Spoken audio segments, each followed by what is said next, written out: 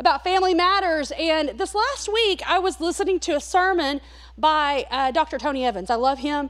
And a lot of what he teaches and talks on is kingdom-mindedness. And he was talking about kingdom and reaching your world and what that looks like and the mandate and the call of God on our life to reach the world. And as he was talking, I started thinking about, he said something that triggered a memory in my head. And I started thinking about missions. And as a teenager, we lived on the mission field. I lived in Costa Rica. I know that doesn't sound like I suffered much for Jesus, but which it was incredible, I'm not gonna lie. But lived there for a season, and then I just decided to grab a pen and paper and start going through numbers and stuff. And so I pulled this up. I would like to say I could remember this from the top of my head, but I didn't. In all my years of life, I have been a team member on 8 short-term missions trips, and I have led 38 short-term missions trips to 10 different countries, including living on the mission field. And I started thinking about what those trips were like. Like, I loved missions. And I almost said 11 countries because I wanted to include Louisiana in that, but that wouldn't have been fair. I'm just playing. Like, come on, that's kind of funny, right? So I started thinking about these trips, and then I started doing the math about how old I was when I led my first team. I was not old enough to rent a car from Enterprise. And they let me take like 37, 38 teenagers to Honduras.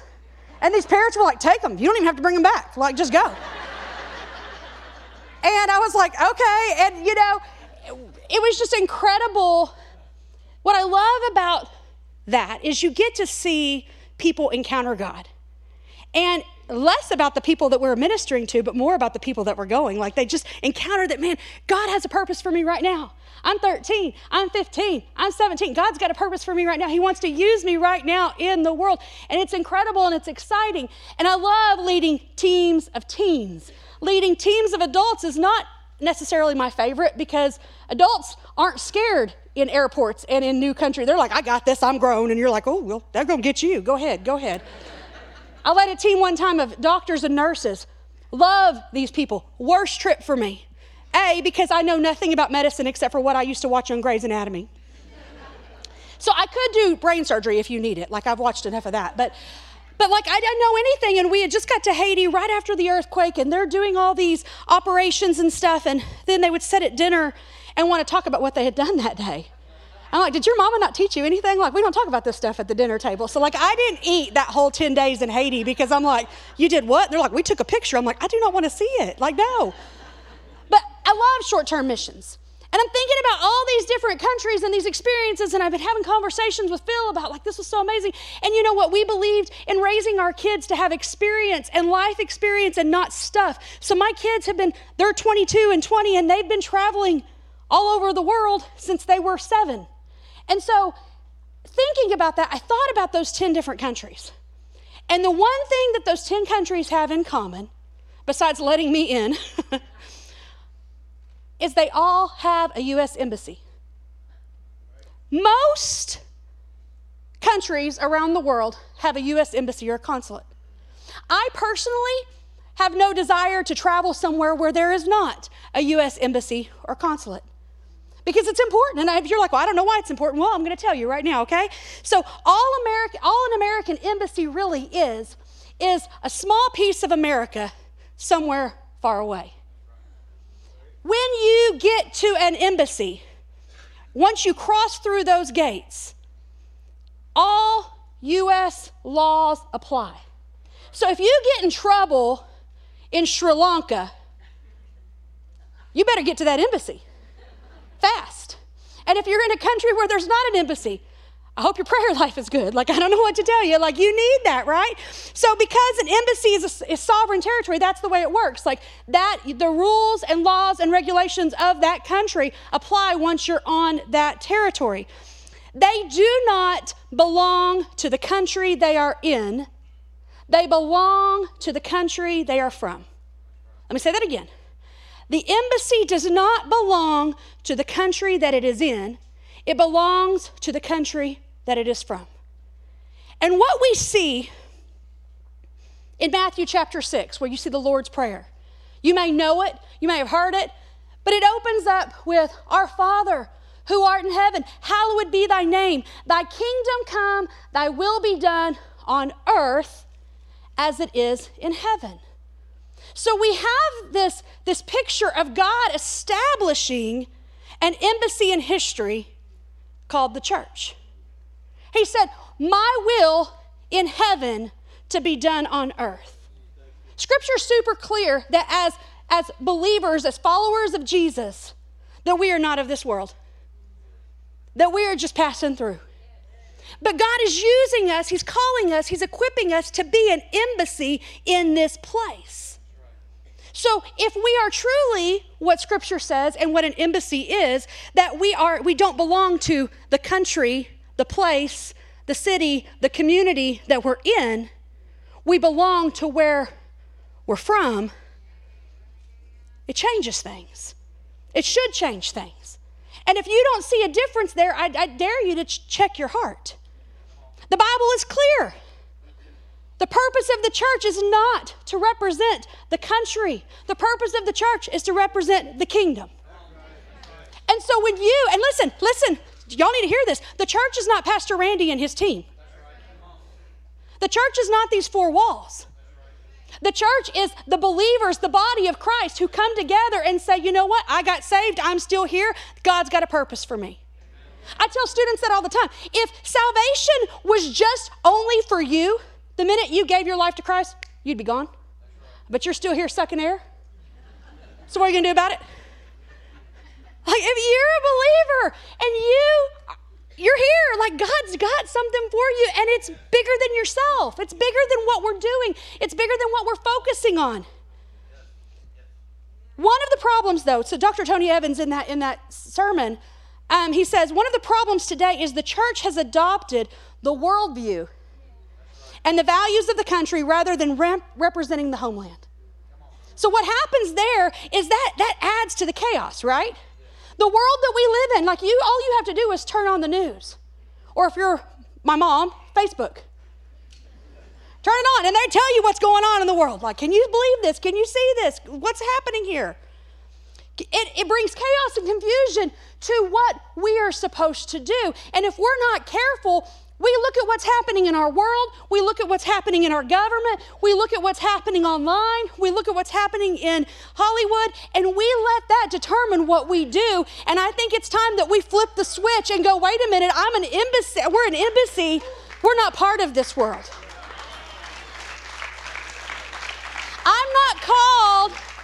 I'm not called to be right here. And I joked around about Facebook. I'm going to tell you something. Some of you guys, that is a mission field for you. Do you know how many times I get online and I see people that are struggling and hurting? What do you do with that? How do you encourage those people? How are we helping the people that God puts in front of us? So when the church is not the church, let me say that one more time. When the church, you, me, we, are not the church, and we are merely a religious entity in the community, we are not allowed to be surprised or shocked that our culture deteriorates. We can't be shocked when kids come in here depressed, on drugs, freaking out, sleeping with everybody, and well, I don't know how that happened. We can't be shocked when marriages are falling apart, when people are not having relations, their families are falling apart. We cannot be shocked if the church isn't doing what the church was meant to do. Well, I wish the church would do something. Me too. Get up and do something. We are the church, my friend. It's not me. It's all of us. Look, we all play a part in that. So I want to look in Scripture today at where I see an embassy being established by God. Because I want to tell you something, God is good. Despite us, despite our failures, despite everything that we don't do right, He always does right. So we see this place in Scripture where God establishes embassy. If you want to turn there in Scripture, we're in 2 Chronicles 22 and 23. But I want to set the scene for you because I think sometimes when we don't understand the context of what's happening in Scripture, it gets really weird. And you're like, wow, this is weird. Where did this come from? So I'm going to set the scene a little bit so you understand where we're going. What we have is the nation of Israel. It's divided into two places, two kingdoms. The northern region It's kind of like Civil War. When the Civil War happened and the U.S. was divided, that's kind of what's happening here. So if you got a picture in your head, there you go. The northern region was called the Kingdom of Israel. The Kingdom of Israel had opened up to major pagan worship, Baal worship. There was a lot of perversion. Evil things were happening. The king that we're about to talk about completely messed up, jacked up. And then you have the southern kingdom, and that's the kingdom of Judah. Now, Judah, they're not perfect people, but they were going after God. They were trying to follow God's rules. But see, what happens is that division makes us weaker. Okay? So this is God's people. Both kingdoms are God's people. Not everybody was following God, but they were divided. So what they saw was, if we can unite on some things, maybe we can share commerce and maybe we can advance against the enemy, because they're surrounded by all these evil people groups. And so what we have, Jehoshaphat. Isn't that a cool name? I dare somebody name their first kid that. Jehoshaphat, the king of Judah. He was a good guy. When my kids were little, Daddy would tell them stories. Daddy, is he a good guy or a bad guy? That's everything in Bible. Is it a good guy or a bad guy? He's like, he's a good guy. So Jehoshaphat, he's a good guy. He's a king that loves God. And Jehoshaphat, king of Judah, made an alliance with Ahab, the king of Israel. Ahab was married to this girl named Jezebel. If you've not heard of her, she's not a good girl. Was she a good guy? Absolutely not. Ahab was bad. Jezebel was worse. Okay? And so Jehoshaphat works his deal out with Ahab, taking his daughter Athaliah to marry Jehoshaphat's son Jehoram. So he's like, well, this will work. Come on in. You can be part of our family. So you've got this good king making dumb choices. And I'm going to tell y'all something. It matters who you marry. It matters. Moms and dads, if you haven't started praying for your children and who they marry, start today. It matters. So this little wild girl coming in from Israel with all her Baal worship and her perversion and her evilness, she comes in, and Jehoshaphat, the king, he dies. So that leaves Jehoram to take over the kingdom of Judah. But see, Jehoram was greatly influenced by his wife Athaliah. So Jehoram is now allowing all this pagan worship, and they've built this huge temple to Baal, and there's all this yucky stuff happening. And Jehoram was an evil king. Was he a bad guy or a good guy, Dad? He was a bad guy, okay? And so Jehoram, he reigns for like 8 years, and he dies. And scripture says, like, nobody even cared because he was so awful. And so his son, Ahaziah, I told everybody this first service, listen, you could read the Bible 9 million times, but you're not going to pronounce all those names right. So I need a little bit of grace this morning, okay? His son Ahaziah in charge, and his wife Athaliah. So Ahaziah is Athaliah's son, and he's only king for just a short time, and he died. He's so evil that his daddy had already killed off all his brothers. I forgot to tell y'all that part. He said, look, we're not going to risk it for a biscuit. Nobody else is going to take this place. I'm going to wipe them out. So he killed all his brothers, leaving just him and his kids, and his sisters. So then he dies, his son takes the place, Ahaziah, and then Ahaziah dies shortly thereafter, leaving only Queen Athaliah. So she quickly moves into position. I want you to understand something. The enemy's always working behind the scenes. This is why we need the Holy Spirit. Because we've got to be aware that the enemy doesn't go, well, you won't give your heart to Jesus? Okay. You're going to do big things for God? All right, I'll let you alone. He steps it up. And he's working behind the scenes. He doesn't relent, but neither does Jesus. You need to remember that. The Holy Spirit's on our side. We are ambassadors here. We're not from this place. So Athaliah is now queen, and she just is awful. She kills off all of her grandchildren. I know, I joked first service. This would be a really weird sermon on like Mother's Day. Y'all take your wife for a good lunch after this, you know. So she kills off all her grandkids, and this brings us to where we're supposed to be today. 2 Chronicles 22-23. We're going to talk about these two people named Jehoiada and Jehoshaphat. Jehoiada was the high priest of God in Judah, and he was married to Jehoshaphat. Now here's what's so cool about Jehoshaphat. Jehoshaphat was Athaliah's daughter. So I want to make a point right here. It don't matter who your mom and daddy are. It doesn't matter if you come from dysfunction, addiction, brokenness. If you want to follow God, God will use you. He will use you. She had the worst mother in the history of mothers and even worse grandma in the history of grandmas, and God showed up because she said yes. So she's married to the high priest of Judah, and this is where we're going to start. 2 Chronicles 22, verses 10 through 12. It says, when Athaliah, the mother of King Ahijah, y'all got it, of Judah, learned that her son was dead, she began to destroy the rest of Judah's royal family. But Ahijah's sister, Jehoshaphat, the daughter of King Jehoram, took Ahijah's infant son, Joash, and stole him away from among the rest of the king's children, who were about to be killed. She put Joash and his nurse in a bedroom. In this way, Jehoshaphat, wife of Jehoiada, the priest and sister of Ahijah, hid the child so that Athaliah could not murder him. Joash remained hidden in the temple of God for 6 years while Athaliah ruled over the land. Then we move to 2 Chronicles chapter 23, and it says, during the 7th year of Athaliah's reign, Jehoiada says, it's time we step up and do something. This priest is like, enough's enough. Well, this can't happen anymore. And so scripture goes on to say that he grabs all of the religious leaders. He grabs all of the heads of the houses from all of the villages, and they send out and they bring everybody together, and he calls them and says, we're going to fix this. We're going to make this right. Have everybody meet in Jerusalem. So in 2 Chronicles 23:3, it says they all gathered at the temple of God, where they made a solemn pact with Joash, the young king. I want to give you a picture there. There's a 6-year-old baby boy that was supposed to be dead. But somebody said yes. Brought that baby in. He's 6 years old. And you've got all of the nation leaders surrounding him saying, we got you. And we're going to serve God, and you're going to be our king.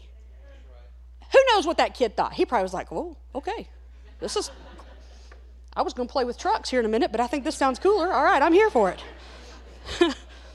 So 2 Chronicles 23:8 says, so the Levites and all the people of Judah did everything as Jehoiada the priest ordered. Then, 2 Chronicles 23:11, then Jehoiada and his sons brought out Joash, the king's son, placed the crown on his head, and presented him with a copy of God's law. They anointed him and proclaimed him king, and everyone shouted, long live the king. All of a sudden, they're all screaming and shouting, and the Bible says that Athaliah hears this, and she's like, and she comes running into the temple. I don't know what Athaliah looks like, but I picture like crazy hair and crazy eyes. Not like these kind of allergy eyes, but like real crazy eyes. She comes busting up in there, and she sees this little boy that was supposed to be dead. And she is infuriated. She rips her clothes. I'm like, well, that's a little extra. She throws a tantrum, rips her clothes, and screams, treason, treason. And they were like, wrong. You're wrong. And they removed her from the temple and took her to the courtyard of the palace and killed her right there. When my husband would tell stories like this to my kids, they would clap at that point. They were like, yeah, she's dead. The bad guy's dead. They would high five each other, belly bump, all the fun things, you know.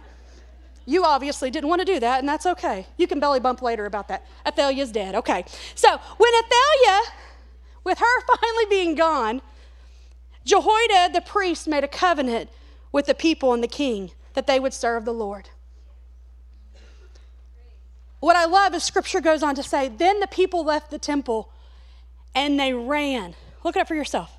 They ran to the temple of Baal, destroying it, destroying all of the the idols and everything, they didn't just say, hey, on our way to lunch, we should stop by there and take care of business.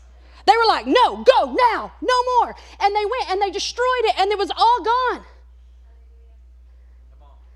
There was a little boy that God had called to be king, and God surrounded him with people who said enough's enough. So I got 3 things I want you to think about today. Number 1, we are called to be an embassy. Our calling here on this earth is crucial. The timing at this moment is purposeful. We have a mandate from God, and I'm going to tell y'all something. If you think we've got time, that's the one thing we don't have. We don't have time. We've got to stop playing church. We've got to stop saving our seats. Well, that's my seat at church, and if it's not going to be there, I'm just not going to go. Wow. You know, God's making it kind of easy on us because we've been busting at the seams, and you know what? People are showing up. It's time for us to do what God's asking us to do and reach those people. You may not know this, but we ran some numbers, average numbers, in our kids' ministry on a Sunday. Infant to 2-year-olds, that's like I was a fetus, but I'm born, to 2 years old. Average weekend attendance, 35. 3 years to 5 years old. Hold on, 80. Y'all cheer, we need you back there. That's an army. 1st to 5th graders, 125. And we just launched a middle school ministry for our 6th, 7th, and 8th grade, and they're running 20 to 25. Here's what's super cool. On Wednesday nights, our student ministry, 70% or more are from unchurched homes. Those kids aren't here because their mom and daddy dropped them off. And a lot of those kids are coming back on their own on Sunday morning and serving in kids ministry because they see it as important. Mom and daddy aren't here. I don't know where mom and daddy are, but I'm going to tell you something. We got little Joashes running around here, and God's called us to stand up. He's called us to step into a place and not go, well, somebody's got to do something about it. You're somebody. I'm somebody. We've got to do something about this.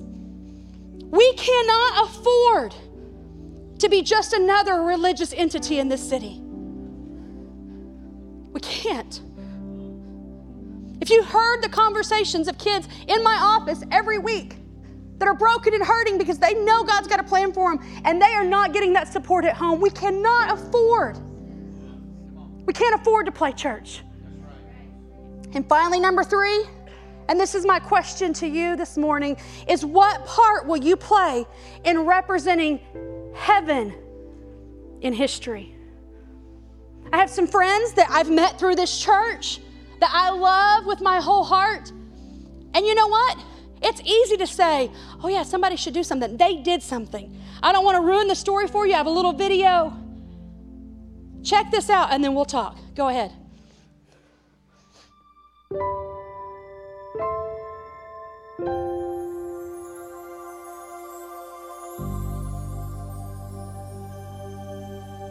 Hi, we're Mark and Jill Tice. We've been attending Lone Star Cowboy Church now for about 7 years.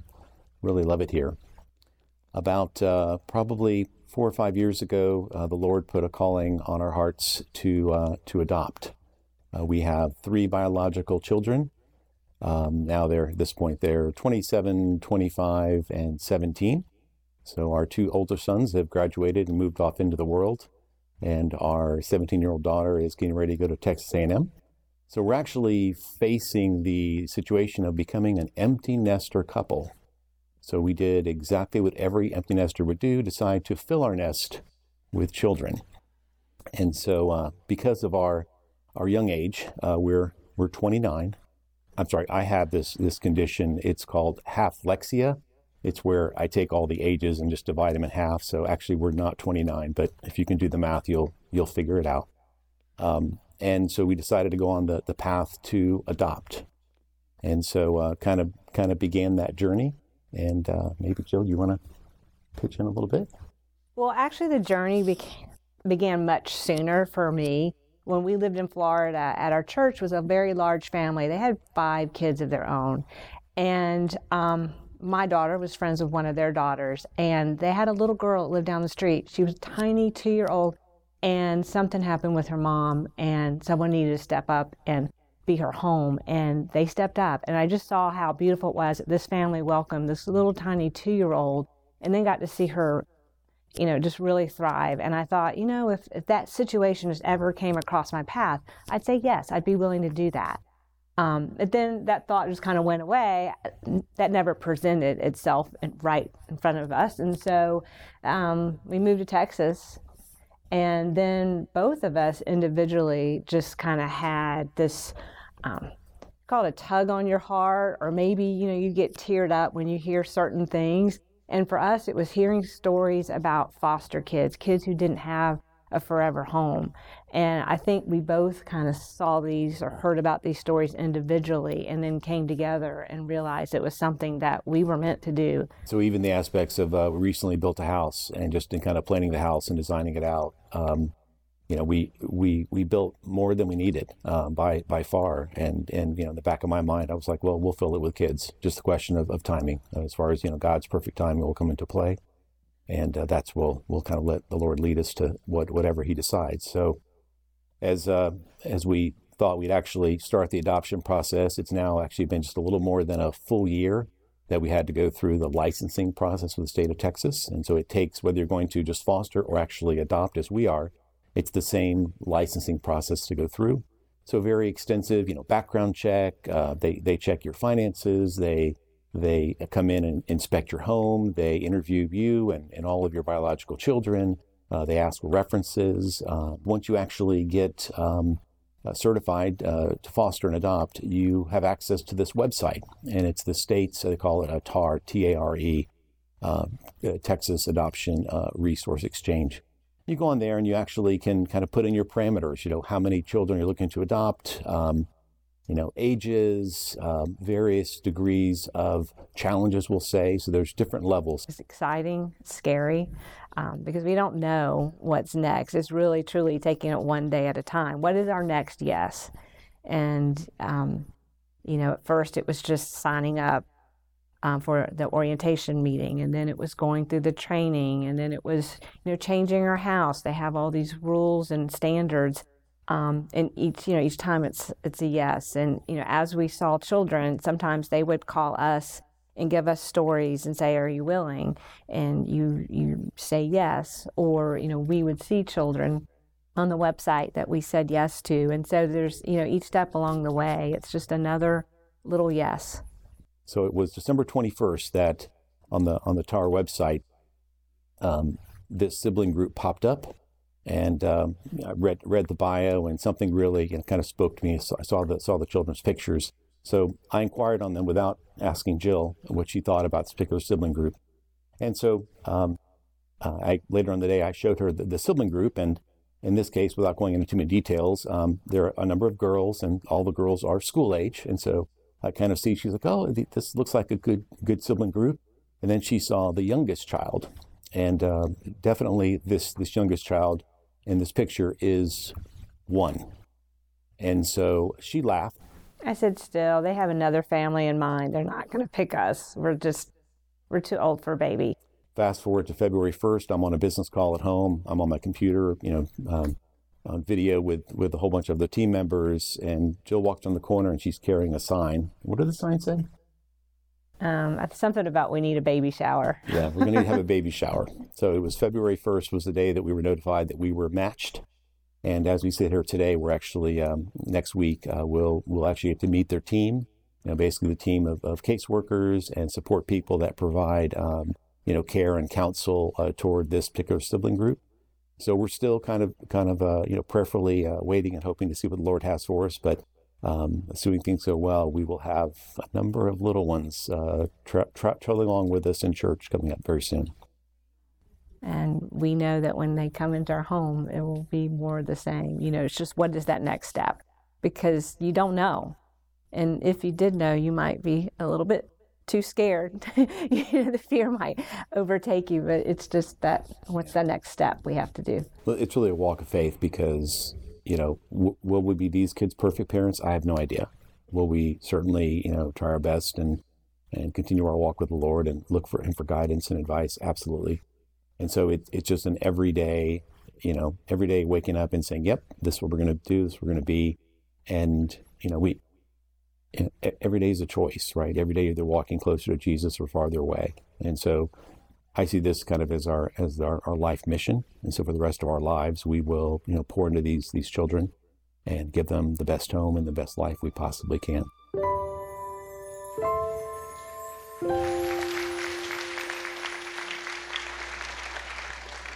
So the coolest thing happened yesterday. They got to go meet these babies. And there's 3 little girls and then that baby boy. And I'm going to tell y'all, like, we can't share pictures and stuff, obviously. But I looked at that little boy. I said, you're in trouble. If you can say no to him, you're not a good person, because he can have anything he wants. Like, they're just precious. And people are asking, well, what's the story? And here's what I will tell you. It doesn't matter. Because when those babies come into this church, because they're going to be coming mid to late April, they'll be placed in their home mid to late April. We don't want, when we as a church see those babies, we think about where they came from. Because where they came from is not good. It's a very sad situation. But what we are going to do is look at where they're going and what God has for them moving forward. Amen? And so we're going to be, I told them, I don't know how we're going to do this, but we're going to get people in there to pray over that house. We're going to do a shower. Whatever we're going to do, we're going to do this. And so by the end of April, y'all, we got 4 new babies coming into this church that somebody said yes to.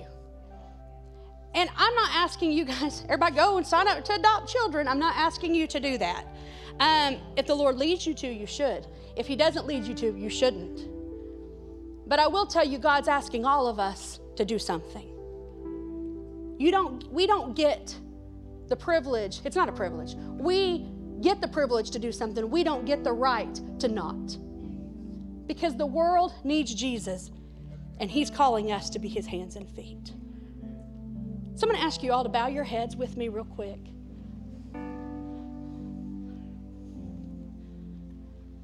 I love that God is consistent. I love that he is faithful. I love that despite our inadequacies and our imperfections and our failures and our mess ups, he still shows up. He still uses us, and he still has a plan. So I'm going to ask you 2 questions this morning. First, if you're in here and you do not have a relationship with Jesus, I'm not asking if you believe in him. The devil believes in him. I'm asking if you've made him Lord of your life. Is he the Lord of your life? Are you serving your life to him? Are you devoted to him? And if you're like, no, I'm not, but I need to fix that, we want to pray with you. I don't want you to leave this place without you. Let's get that right. Let's get this started. Let's move forward. It's the most important decision you will ever make. So if there's anybody in here that you right now do not have a personal relationship with Jesus, can I pray with you? Will you raise your hand? I would love to pray with you if there's anybody in here. Okay. All right, family. Now the second question. Are you ready? Nobody looking around, because don't worry about what your wife or your husband or your kids or your best friend or your sister-in-law, baby cousin Tracy next to you has to say. This is between you and Jesus. God's asking all of us to do something. Well, I don't know what it is. That's okay. Will you say yes when he tells you? Are you willing to step out of your comfort zone? To be a friend, to lend a hand, to open your home, to open your life, to make sure that the people that Jesus paid his life for, that come in contact with you, know that they are loved. Will you say yes? I want everybody to open your eyes and look at me right now. Everybody online, join me too. I think sometimes we want to do things secretly. Yeah, I'll do something for God. I just don't want anybody to know. Okay, yeah. But I think there's something very freeing and very empowering about being bold, eyes wide open. Yes, God. If no one else says yes, I will. Because I believe there's people in this room right now, you're here because somebody was an ambassador in your life. Somebody stepped in when other people stepped out. So with every eye wide open, nobody looking around, this is just you and Jesus. I'm going to ask you a question, and if it makes you uncomfortable, I'm going to sleep just fine tonight. Will you say yes to whatever it is God wants to do in your life? And if your answer is yes, I'm going to invite you just to stand to your feet to make that promise. Yes, God, I'm here. I got it. Well, that's not fair. I can't believe you're making people uncomfortable. Baby, it's heaven or hell now. We don't get to be comfortable anymore. That's a lot of yeses. And you know what that means? Here's the cool, raddest thing about it. We don't have to do it by ourselves. There wasn't one person that said yes, but you know what? If one person said yes, you still have the ability to change the world. But with this many yeses, what could we do in Montgomery and the surrounding counties and in this state and in this world? Like God has called you today for such a time as this. Today, let's do something with it. Let's pray. Bow your heads. Lord Jesus, thank you. Thank you, thank you, thank you for every person in this room and online who is saying yes to you, whatever that looks like. God, I thank you that we don't have to have it together. Age doesn't matter. We could be brand new Christians, or we could have been walking with you for a long, long time. But Lord, you work through our imperfections because you're perfect. You work through our shortcomings because you're everything. God, you qualify those that you call. And I pray right now that every person with the sound of my voice hears and understands there's a call and a mandate on our lives to be your hands and feet to the world around us. Forgive us, God, for buying into a culture we were never meant to be part of. And help us, Jesus, to reach a world that you laid your life down for. Thank you, Jesus, for loving us enough to want to use us. Thank you, God, that you give us the tools we need. Your word says you are the author and perfecter of our faith. And God, I pray that every person, as they walk out these doors and they leave this campus and they go into a world in which they were called to go, God, that you equip them, that you give them boldness, you give them words, you give them understanding beyond their years, beyond their training. And Holy Spirit, I pray that you lead, order our steps, reveal the tactics of the enemy so that we are not caught off guard. And Lord, I thank you that your word says that when the enemy comes in like a flood, you raise a standard against him, and we were meant to make a difference. And God, I pray that you do that through the lives of every single one of us. I thank you, Jesus, that there's churches all across this county and this state that right now are worshiping you. And Lord, I pray that we take this mandate serious and we stop playing. We don't have time. Help us to use the time you've given us wisely. We love you so much. In your precious name, amen. Listen, if you need prayer, we've got a prayer team down here. Don't leave without meeting with them.